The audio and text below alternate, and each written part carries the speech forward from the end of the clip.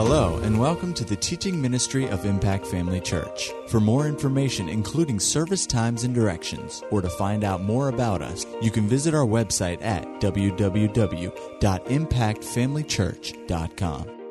We trust you'll be blessed by today's message.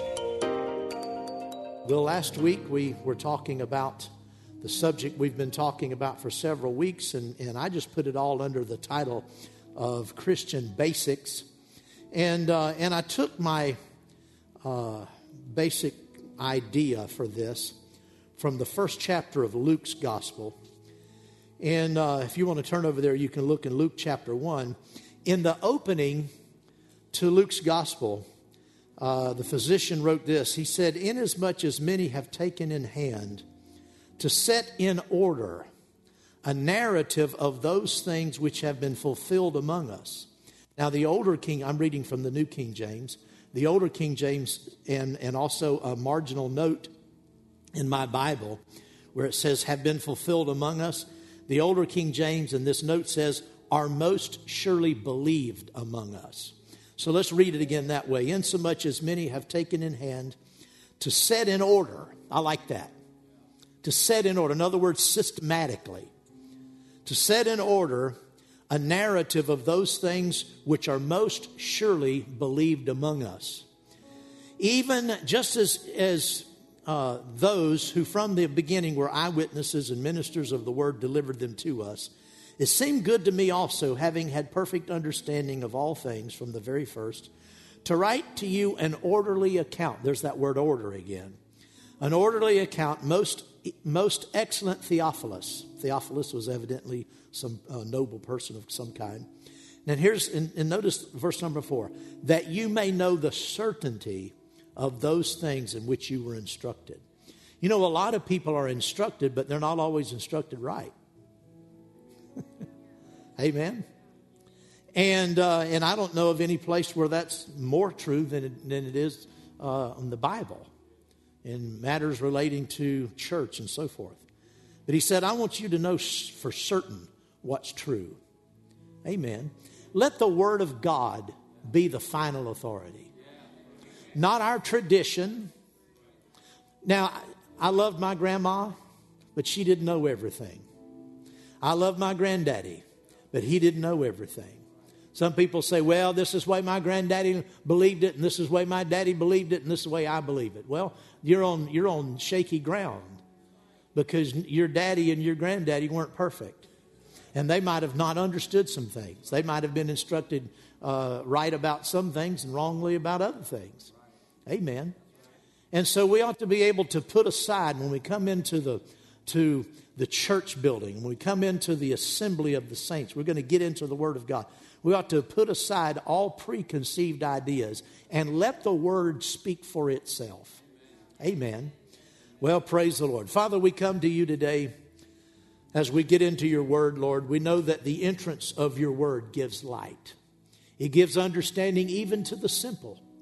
And so, Father, there's not anyone who cannot receive from the Word of God as enlightened by the Spirit. We depend upon the Holy Spirit to take this Word and open our hearts to it.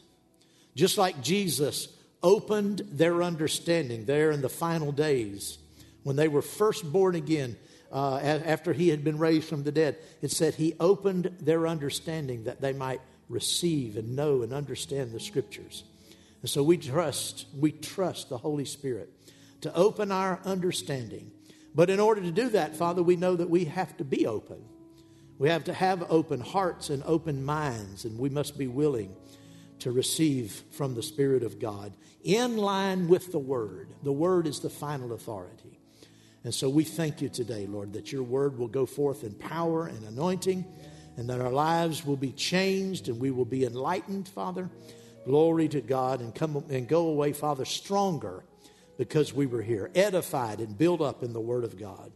We thank you for that. And Father, while we're praying, Lord, we are instructed when we come together, first of all, that prayers, intercessions, and giving of thanks be made for all men, especially for those in authority, kings and so forth. That would be our leaders in government.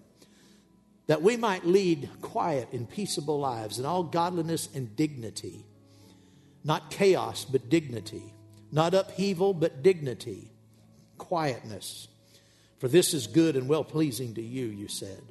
And so, Father, we lift up our president, President Biden. We lift up his entire administration and the entire executive branch in Washington, D.C. We lift up the legislature, Father, the House and the Senate in Washington, and the Supreme Court, and then also the district federal courts that are around the country. Father, we lift up our government, our federal government, and all those who serve. Father, that your hand would be upon them. Lead, guide, and direct their every decision.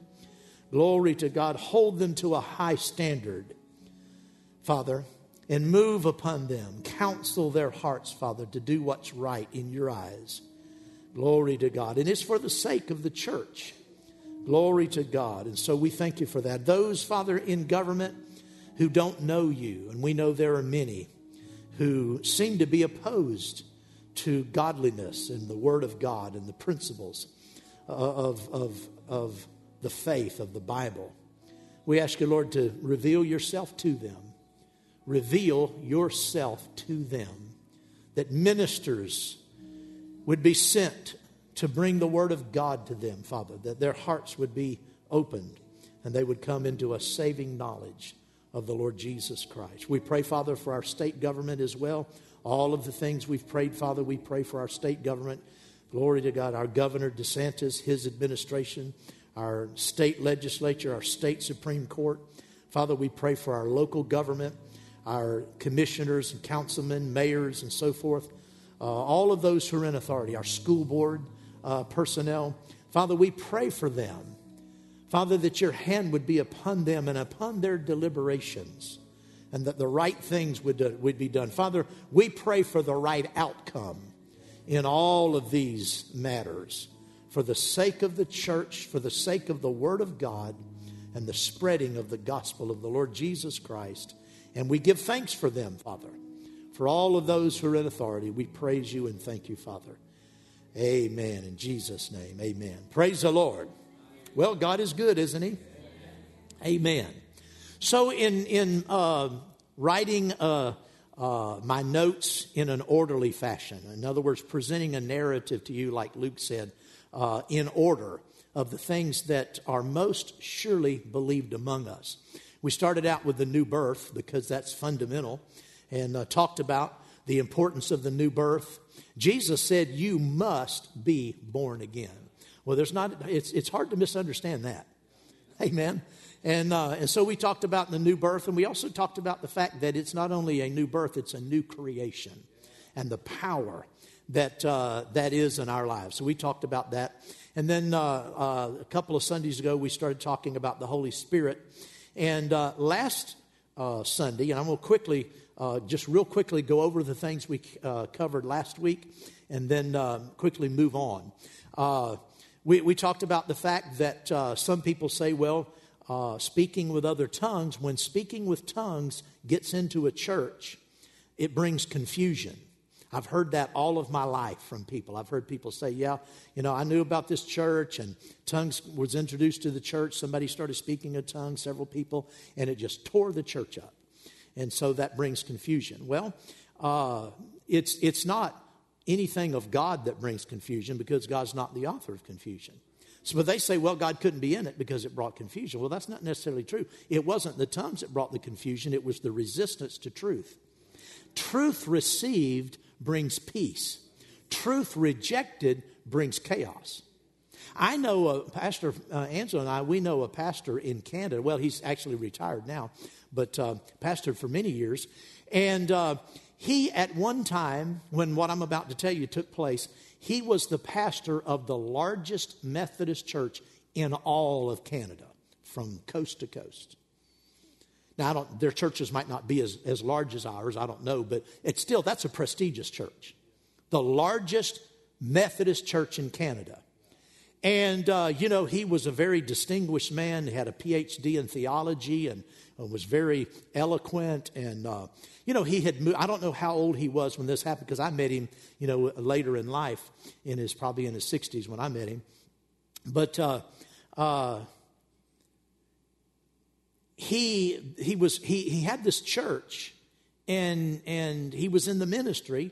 There was only one big problem. He had never been born again. Here he was, the pastor of this church. Now, he had obviously come up in the ranks. You don't just start out in the biggest church in Methodist Church in Canada. He'd come up through the ranks. He'd been to, college and seminary and worked his way up, in assignments. And here he is, the pastor of this largest Methodist church in Canada, and he's not saved. And his story was that he was just hungry. Things, he was just dissatisfied in ministry. Well, I guess so. Could you imagine trying to pastor and not even be saved? And, he believed in Jesus. Don't misunderstand me. He believed the facts. But see, a lot of people are in that situation today. They believe that Jesus lived, and they even believe Jesus was the Son of God. But you have to act on what you believe. You have to actually submit to him and trust him. We sometimes call it asking him to come into your heart. However you want to say it, there has to be an action. I think it was John Wesley said that the devil had given the church a good counterfeit for faith. I think it was Wesley that said this. And he said, it's so much like faith. It looks like faith and it sounds like faith, but it's not faith. And he called it mental assent. And that's really what was going on in the colonies in the United States before the First Great Awakening and before the American Revolution. In the colonies, the Puritans came over from Europe, and they were very zealous and very devout people and loved God and were saved, But we might not get finished here today at all. Sometimes these side journeys are important. There's something about legalism. You have to be real careful about legalism. I've noticed that churches or movements, denominations, they might have truth all right, but if they are very legalistic in their practices, the next generation doesn't seem to catch what they had. Because somehow young people can see through legalism and form and so forth. And the Puritans, for some reason, weren't able, that could be one reason, but they weren't able, for whatever reason, to pass the torch to the next generation. And so the next generation had come up in the Americas, in the colonies, I should say. And they were members of the church, but they had never been saved. They acknowledged the facts, but they weren't living godly lives and weren't interested, really, in knowing God. And so they even had a watered-down covenant that you could sign off on or agree to and put your name on that allowed you to be a member in the church just if you believe certain things, but you didn't even have to profess to be saved. And that was the condition that existed and was the thing that caused many ministers in New England and so forth to begin to seek God and resulted in the first great American revival, awakening. So anyway, this pastor, he was hungry. He wasn't satisfied. He began to study the Bible, and he realized that even though he had been to seminary and he'd learned all about Christ, he had actually never trusted Jesus personally as his Lord and Savior. There had never been that transaction of faith. And so he believed on the Lord Jesus Christ, received him into his heart, and was born again. Well, you can imagine what a change. I mean, he came into the church the next week, and he is a new man.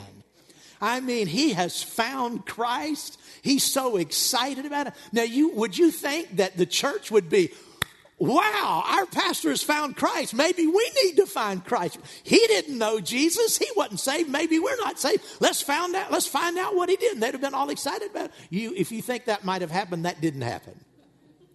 They were very upset with him, and the powers that be, the establishment in the church and the traditionalists, they were having no part of this. It tore the church up. He was thrown out. In fact, he was booted from the entire denomination because of it. Because he found Jesus. It wasn't the baptism of the Holy Ghost that tore the church up. It wasn't speaking with other tongues that tore the church up. It was salvation that tore the church up. So I guess, that God's not the author of confusion, then God wasn't in that. No, like I said, truth received brings peace. Truth rejected brings chaos. So anyway, we talked about that. We talked about last week this idea that tongues have passed away. Now, the reason people believe that tongues are not for today, there's two. It's built on two foundations. Number one is in the centuries right after the first century, very quickly speaking with other tongues began to diminish in the church. Now, some people say that it passed away completely, that tongues just completely left, and nobody spoke with tongues after the first century. But that's not true. Tony Cook was here with us a few weeks back and earlier in this year, and was it last year, I guess? And last year. And he brought out from church history this thread of the miraculous, this thread of the Spirit-filled life. There were people speaking in other tongues, laying hands on the sick, casting out devils, doing all the things that the apostles did. These things never really ceased. But to be fair, they were very much diminished. In fact, the people that Tony Cook quoted, what they called the early church fathers of the 2nd and 3rd century and going forward, when they wrote about these phenomenon, they wrote about them in the sense that they were an anomaly. In other words, anomaly. They were something that they were it was unusual. And so they reported, yes, there are brethren in such and such a church that still speak with tongues. So it was happening, but church traditionalists down through the years, they said, well, all of that passed away because it wasn't widely known. And so to give some credibility to it, they found the scripture over in 1 Corinthians 13, and it says in verse number 8, if there are tongues, they will cease. So they said, well, see right there, tongues have ceased in the church. And because they have church history, and then they have one verse. But then that verse, and we looked at the entire passage, it said, when that which is perfect has come, then that which is in part will be done away. We know in part, we prophesy in part, but when that which is perfect has come, then we'll have the complete thing. Isn't that right?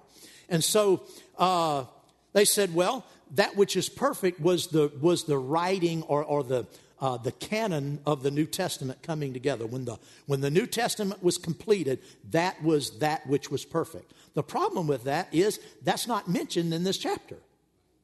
That is not identified or even suggested as the identity of that which is perfect.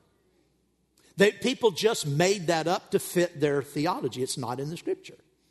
Others said, well, it was when the apostles passed away. Well, that's not in that chapter either. It doesn't say that. It only says when that which is perfect has come, then that which is in part will be done away with. That certainly the 12 apostles of the Lamb have passed away. Certainly the foundational apostles of the New Testament passed away. But there are still apostles today. The word apostles simply means a sent one. Missionaries, if they go in the power of the Holy Ghost, very often they're operating as apostles. And so that gift is still in the church. That ministry is still in the church. So people have come up with all these things. But and we don't have time to look at it this morning, but if you weren't here, go back and listen to last Sunday's message. It's on YouTube and it's on our website, and you can hear.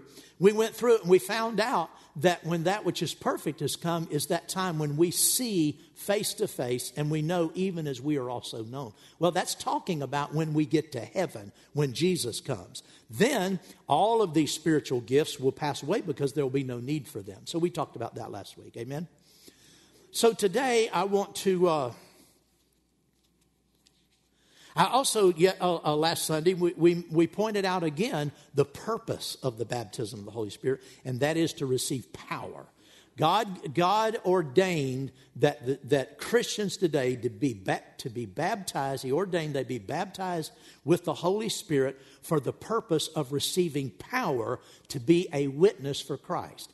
Anybody can witness for Christ. Anyone who is saved can witness. But it's one thing to witness. It's another thing to be a powerful witness. A compelling, powerful witness for Christ. That's what you need the baptism of the Holy Spirit for. So we talked about that. We talked about the fact that our world is in a condition today where we need a powerful witness for Christ in the earth. Amen? So today I want to talk about and look at the dramatic difference the baptism with the Holy Spirit makes in a believer's life. The dramatic difference. We know this, that the new birth or salvation is based upon two acts of faith. Romans 10, verse 9 and 10 says, if you believe on the Lord Jesus Christ, well, let's look at it. If you believe that God raised him from the dead and confess him as Lord, is what it says. Romans chapter 10, and look at verse 9. He says, if you confess with your mouth the Lord Jesus and believe in your heart that God has raised him from the dead, you will be saved. For with the heart one believes unto righteousness, and with the mouth confession is made unto salvation. This is this pastor that I talked about. He believed up here in his brain.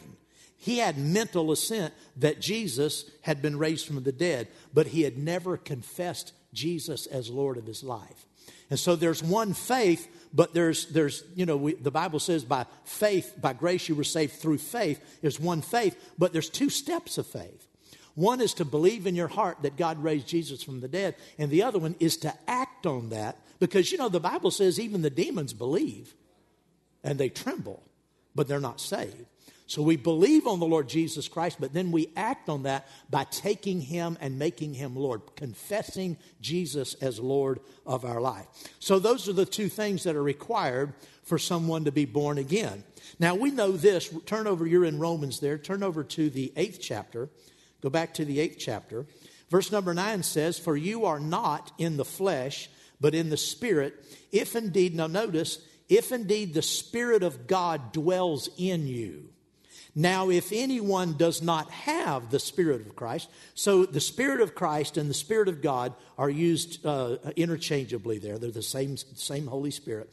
If anyone does not have the Spirit of Christ, he is not his. And then the 11th verse says, but if the Spirit of him who raised Jesus from the dead dwells in you, he who raised Christ from the dead will also give life to your mortal body through his Spirit who dwells in you. So we can see in this that when a person is born again, the Holy Spirit dwells on the inside. In fact, go over to 1 Corinthians and look at the 6th chapter. 1 Corinthians chapter 6. Verse number 19, it says, for do you not know that your body is the temple of the Holy Spirit, notice, who is in you, whom you have received from God, and you are not your own. So we see there then with these scriptures that every Christian, everyone that's been born again, the Holy Spirit lives on the inside. We call that the indwelling of the Holy Spirit. There's no such thing as being born again and not having the Holy Spirit at that level. But I mentioned this in other series. I won't talk too much about it today, but I illustrate it like this sometimes. In the house that we sold a couple years ago, we had a swimming pool in the backyard. And it had a deep end and it had a shallow end. Well, the pool had a circulating pump, of course, and so the water in both ends of the pool was the same. It was the same water anywhere you got in the pool. But there was a deeper end and a shallow end. And you can do things in the deep end that you can't do in the shallow end. It's the same water, there's just more of it. It's a greater depth. Well, when a person is born again, the Holy Spirit comes to live on the inside, okay? And that's the indwelling of the Spirit. So we've pointed them, we'll talk about the greater measure as we go forward. So the Holy Spirit indwells every believer. Now, let's look at the 11 disciples and see their born-again experience. And let's see what happened when they were born again and then what happened when they were filled with the Spirit. Turn with me to Mark's Gospel and look at the 16th chapter. This, of course, is the account of the apostles or the disciples after Jesus had been crucified, and The women, not going into all of the story, most of you know it. The women went to the tomb first. They found that Jesus had been raised again. Let's start in verse number 9. Now, when he rose early on the first day of the week, that's Jesus, he appeared first to Mary Magdalene, out of whom he had cast 7 demons. She went and told those who had been with him. Now notice, as they mourned and wept. So Jesus had been crucified. They saw him crucified. You remember Peter, in fear, denied that he'd spent 3 years with Jesus. He denied that he even knew. He said, I don't even know Jesus. And all of them were scattered. And so they were broken. They were disheartened. They were discouraged. They were in despair, actually. And it says that she went and told those who had been with him as they mourned and wept. And when they heard that he was alive and had been seen by her, they did not believe. Wow. After that, he appeared in another form, and we have the story of that over in Luke's gospel. He appeared in another form to 2 of them as they walked and went into the country. And they went and told it to the rest, including the 12 or 11 disciples. And they did not believe them either. And they founded the church. Later it says that he appeared to the 11, because, Judas Iscariot was gone, as they sat at the table, and he rebuked their unbelief and hardness of heart because they did not believe those who had seen him after he had risen. Go over with me then to Luke's gospel. That was the condition that the disciples were in after Jesus had been crucified and even raised from the dead. And look at Luke 24, and we'll start in verse number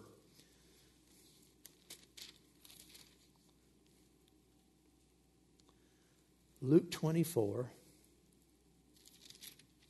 Now, this is talking about the 2 of them that it referred to in Mark's gospel, that he appeared to them in another form. We won't go into all of that. But these 2 men, they rose up that very hour and returned to Jerusalem and found the 11 and those who were with them gathered together. Now, what condition were they in? They were weeping and mourning, the 11 were, and the others presumably. And they said, the Lord is risen indeed and has appeared to Simon. And they told about the things that had happened on the road and how he was known to them in the breaking of bread. But we know already from Mark's gospel that they didn't believe it.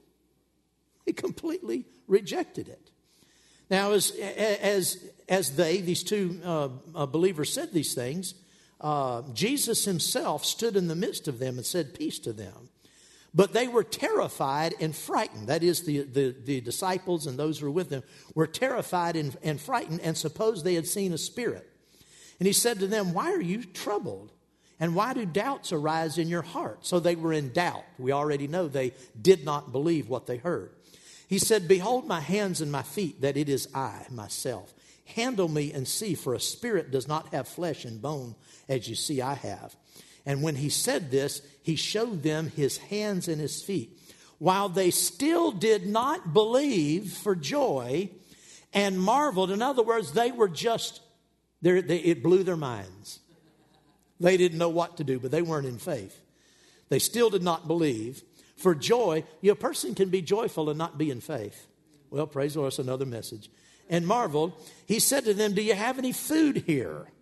So they gave him a piece of broiled fish and some honeycomb, and he took it and ate in their presence. And he said to them, these are the words which I spoke to you while I was still with you, that all things must be fulfilled, which were written in the law of Moses and the prophets and the Psalms concerning me. And here's that verse, and he opened their understanding that they might comprehend the scriptures. Now, let's go over to John's gospel and get a little bit more insight about what happened right then when he opened their understanding. Go to John's gospel and look at the 20th chapter.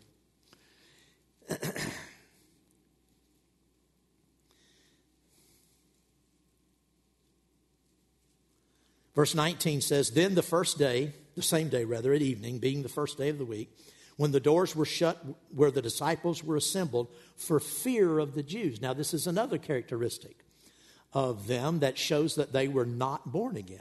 They were in mourning, they were weeping, they were in unbelief, and they were hiding for fear of the Jews. They didn't know but what the Jews were going to come for them next. So they're hiding out. Jesus came and stood in the midst and said to them, "Peace be with you." When he had said this, he showed them his hands and his side. Then the disciples were glad when they saw the Lord. This is after he ate the fish and the honeycomb, okay?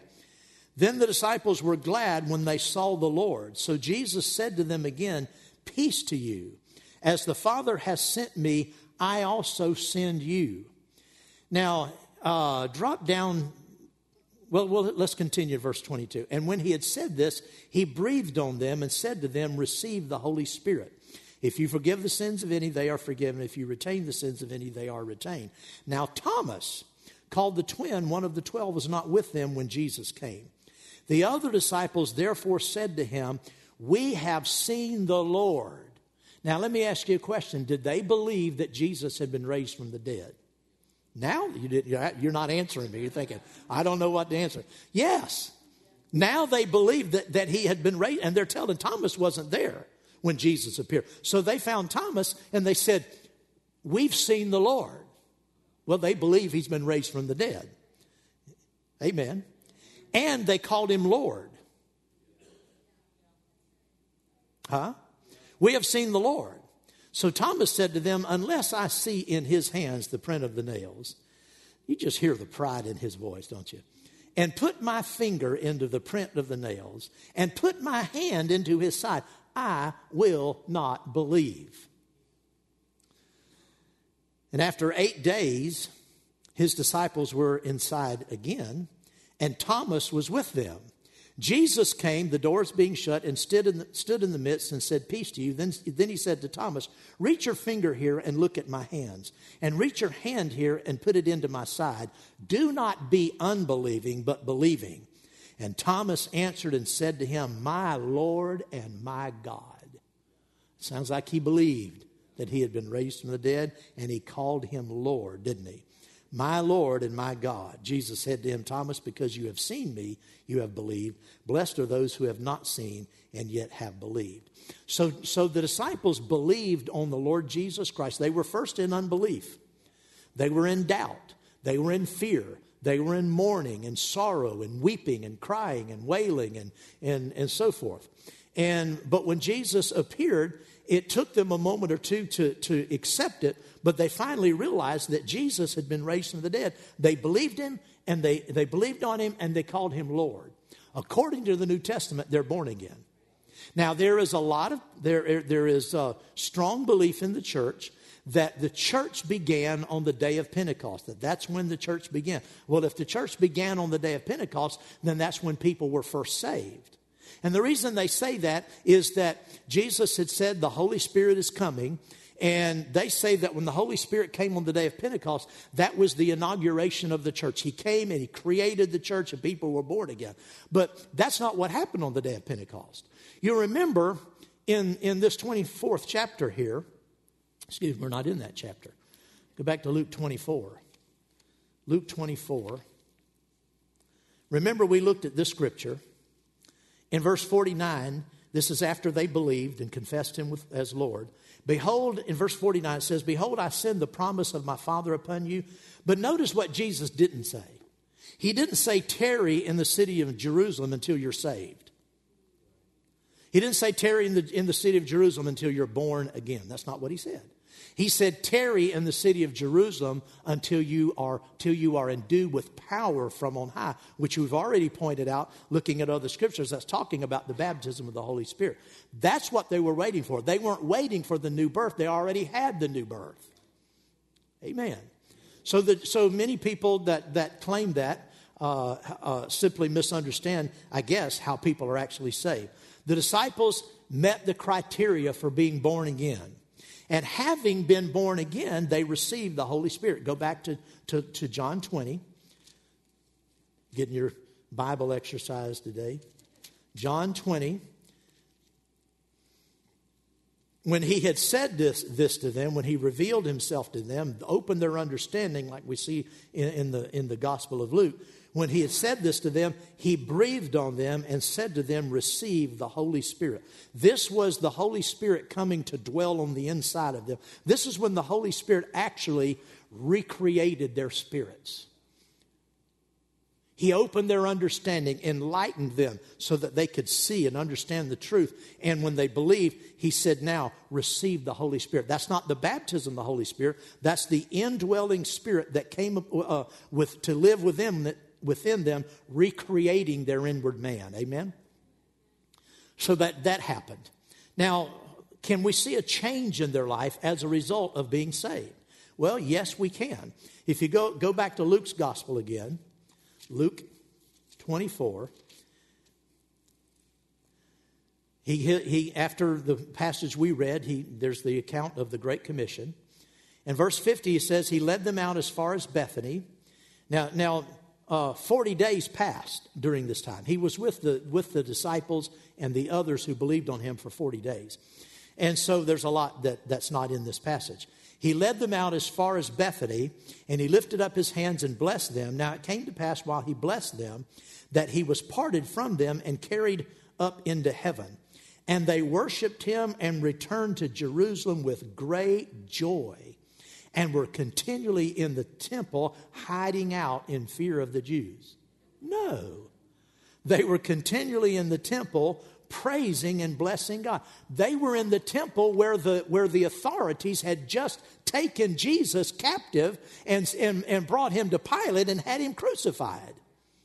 And instead of hiding out for fear of the Jews, instead of mourning and crying and weeping and doubting and refusing to believe and all of that, they are praising God, worshiping, and they're doing it right out loud, right in public, and right in the devil's camp, if you want to put it that way. Right on the territory of those that they were just days before afraid of.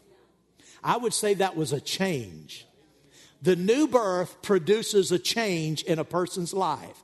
Now, what I'm about to say, don't misunderstand me. It doesn't make you a mature Christian overnight. But when a person is born again, if they're genuinely born again, there's going to be a change in their life. There's going to be a change in their outlook. There's going to be a change in their mannerism. There's going to be a change in what they want to do, what they like to do. It doesn't mean the flesh has simply vanished out of their lives. But there's going to be a change in a person's life. And they're going to want to be around the people of God. Well, praise the Lord. It's another sermon. Won't go there.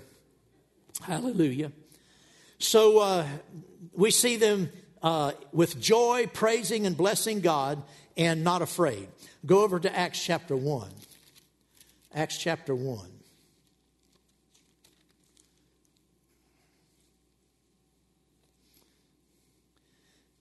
Now in verse 9, it tells about the ascension into heaven.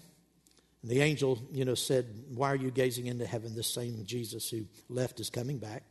In verse 12, it says, then they returned to Jerusalem from the mount called Olivet, and which is near Jerusalem, a Sabbath day's journey. And when they had entered, they went up into the upper room. This was evidently an upper room somehow connected with the temple, because says they were continually in the temple praising and blessing God. So they went up into some upper room there, evidently associated with on the temple ground somewhere. And it says in verse 14, they all continued with one accord in prayer and supplication. Now this is another proof that they were born again, because they were in one accord. I would say this was probably the first time they had ever been in one accord. When Jesus was with them, they were not in one accord. They bickered among themselves who was going to be the greatest. And when the parents, John's parents, John and James' mom came to Jesus and said, when you ascend into your kingdom, can my two sons sit one on your left hand and one on your right hand? The others found out about it and they were ticked off. Remember that? They were not in one accord. But here, after being born again, they spent their time for 10 days in prayer and supplication and in one accord. They were saved. That's proof positive. You can't today, well, I won't even say that. Praise the Lord. Started to say you can't even get a congregation together today anywhere where everybody's in one accord. But I'm glad I didn't say that. I just thought it out loud. Praise the Lord. But remember, Jesus said before he left, now they were born again when he said this. In Acts chapter 1, are we there? Go back to verse 4. Being assembled together with him, he commanded them not to depart from Jerusalem, but to wait not for salvation, but for the promise of the Spirit, which he said, you have heard from me. For John truly baptized with water, but you shall be baptized with the Holy Spirit not many days from now. And they said to him in verse 7, or in verse 6, is it time for you to restore the kingdom to Israel? He said to them in verse 7, it's not for you to know the times or the seasons which the Father has put in his own authority, but you shall receive power when the Holy Spirit has come upon you, and you will be witnesses to me in Jerusalem and in all Judea and Samaria and to the ends of the earth. So they were born again. He didn't say wait in Jerusalem until you get saved. They were already saved. He said, wait in Jerusalem. He said he'd already given them the Great Commission to go into all the world. But then he finished that by saying, now, don't go just yet. Wait or tarry in Jerusalem until you receive the promise of the Father, the baptism of the Holy Spirit. Praise the Lord. So he said that in verse number 5 here, you shall be baptized with the Holy Spirit not many days from now. Well, 10 days passed, and the day of Pentecost came, which was a feast day in Jerusalem. And it says in verse number 1, when the day of Pentecost had fully come, these saved people, these born-again people who had believed on the Lord Jesus Christ, confessed him as Lord, had evidence of salvation in their life through a changed life. It was clearly there had been a big change in their life. They were born again. They were all with one accord in one place. And suddenly there came a sound from heaven as of a rushing mighty wind, and it filled the whole house where they were sitting. And then there appeared to them divided tongues as of fire, and one sat upon each of them. And they were all filled with the Holy Spirit and began to speak with other tongues as the Spirit gave them utterance. Notice that the baptism of the Holy Spirit that he referred to in the first chapter in verse number 5, here is called being filled with the Spirit. This happened subsequently to them being saved. In other words, it was two separate experiences. Now, it doesn't always have to be separated by time, because we have the story, and we'll look at it next week, we have the story of Cornelius and his household. And while Peter preached to them, the Holy Spirit fell on them when they were hearing the gospel, and they were saved and baptized with the Holy Ghost simultaneously. So it can happen at the same time, but it's still two distinct experiences, because the record indicates that most of the time there's a lag time between when people are saved and when they're filled with the Spirit. Doesn't have to be, but it usually happens that way. So they were filled with the Holy Spirit, and they spoke with tongues as the Spirit gave them utterance. So we can see that the baptism of the Holy Spirit is an experience separate from the new birth. And Jesus said the reason for it is for you to have power. Now they had the power of a changed life, because they, being born again, having believed on him, finally, when they believed on him and were saved and born again, they had joy. They were at rest. They were bold. They didn't care, if the authorities came looking for them. So there was a change in their life. And that change in their life could have an effect, and probably did have an effect on people around them, because something had happened to them. So there is an element of power in a person's life just by virtue of the change in his life that he was. That happened to many of you. I know it happened to me. When I got back into fellowship with the Lord, at 20 years old, people on the job, they couldn't believe it. I mean, it went everywhere. They called me Andy back then, short for Anderson. They said, Andy's got religion. And some of them tested me. I mean, they really were just really obnoxious to me, because they didn't believe it. But there was a change in my life that eventually people had to acknowledge something's happened to Andy. Well, something had happened to these disciples, and there's a power in that. But Jesus said you need more power. That wasn't the power he was talking about. He said, tarry, after being saved and having that level of power, tarry in Jerusalem until you are clothed upon with power from on high. Oh, glory to God. God intends, and I've said this before, God intends for us to be powerful witnesses for Jesus. And that goes beyond it's hard, I don't even like to say it this way, but in context, you know what I mean. But beyond just the ordinary power that's in your life as a result of being saved. Like I said, you will be effective to a degree being saved if people can read your life and knew you before particularly, and they see the change. That will have an effect. But that wasn't the power Jesus was talking about. He said, you need power to be a powerful witness for me. Now, it's already noon, and so I'm going to stop here. I didn't get nearly as far as I tried to, and I tried to go fast. But next week, we will look at the effect this baptism with the Holy Spirit had on these people who had already demonstrated a change. There was already a change in their life. We're going to see a far more dramatic change take place as a result of this. I'll give you a little primer. Talks about here in verse 4, they were all filled with the Holy Spirit and spoke with other tongues. People say, well, why is this important? It's important because of what happened as a result of this.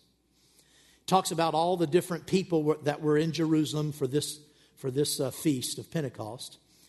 And in verse number 11 says, we hear them speaking in our own tongues the wonderful works of God.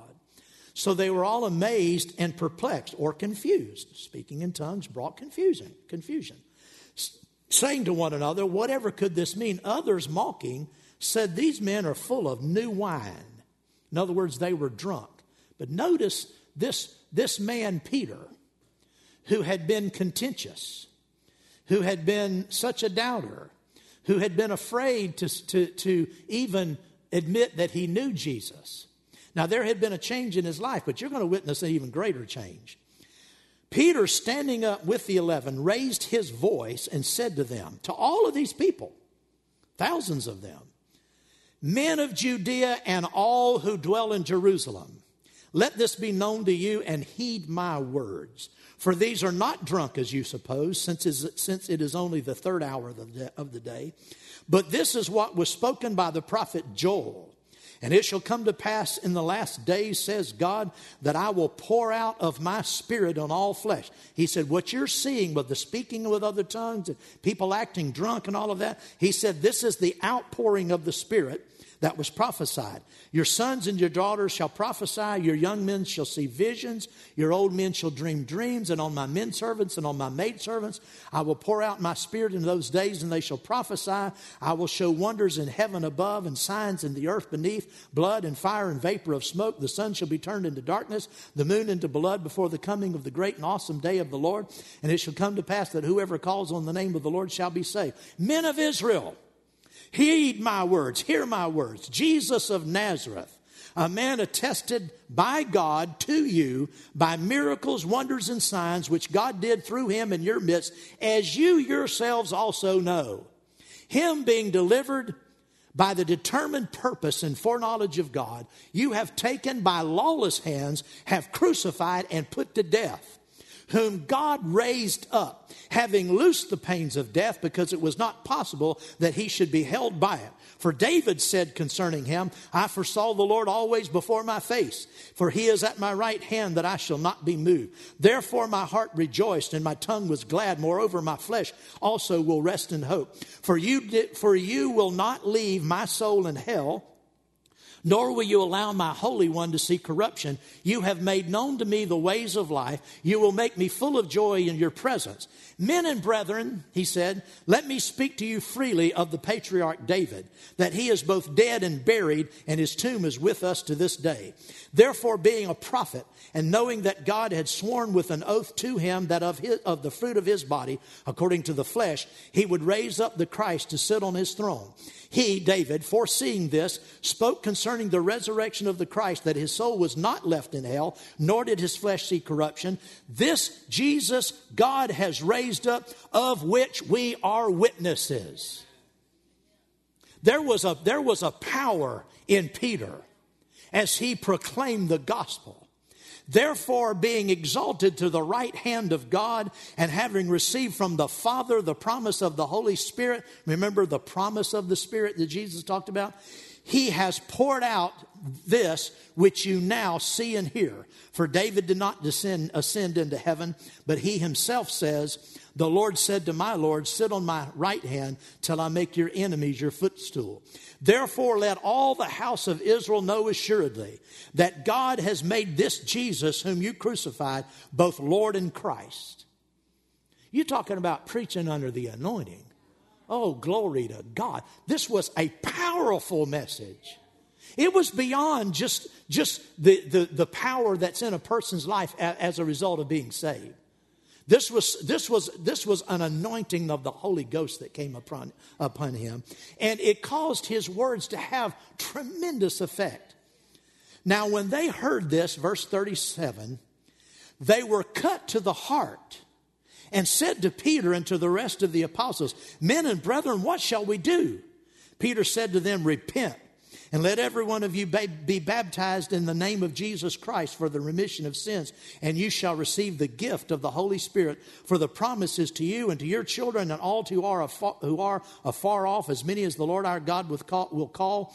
And with many other words he testified and exhorted them, saying, be saved from this perverse generation. Then those who gladly received his word were baptized, and that day about 3,000 souls were added to them. Glory to God. That's not any ordinary witnessing. That's Holy Ghost witnessing. Now, I'll get ahead of myself a little bit get into next week. We're going to look at what the apostles did. But we're also going to look at what some lay people did. You don't have to be an apostle. You don't have to be a preacher. You don't have to be in the fivefold ministry, full-time ministry. Whatever your calling in life is, you can have a dramatic effect. The supernatural can work through you just like it worked through these people. Now, granted, I will acknowledge that Peter was an apostle and he was ministering under an anointing maybe that you and I don't have. But there's an anointing for every one of us. And it's power from on high. Glory to God. You might not stand in a pulpit and preach, but you can share the gospel with people in such a way that they will be cut to the heart. You know, the people in Jerusalem had every reason to string these guys up. Well, they didn't string them up back then, I guess, or do whatever they did to them. They would have had the frame of mind to say, you people are crazy. All of this jabbering in different languages, it's confusing, and you're acting drunk, and you say Jesus was raised from the dead. We nailed him to the cross. We saw him dead. They could have grabbed the disciples and said, we're rejecting this. But it says they were cut to the heart. They were overcome. Another scripture when Stephen preached, it said they were not able to resist the wisdom and the spirit by which they spoke. That can happen to each one of us. That's the plan of God for all of us. Amen. Praise the Lord. Glory to God. Well, let's stand. Thank you, Father. Glory. This glorious gospel is to be delivered in glorious power. God intends for all of us to have power in our life.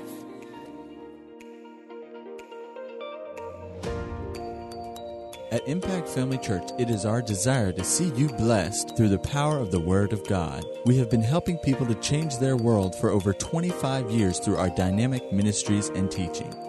If you are going to be in the North Central Florida area and are interested in attending our services or just want more information about us, you can visit us online at www.impactfamilychurch.com.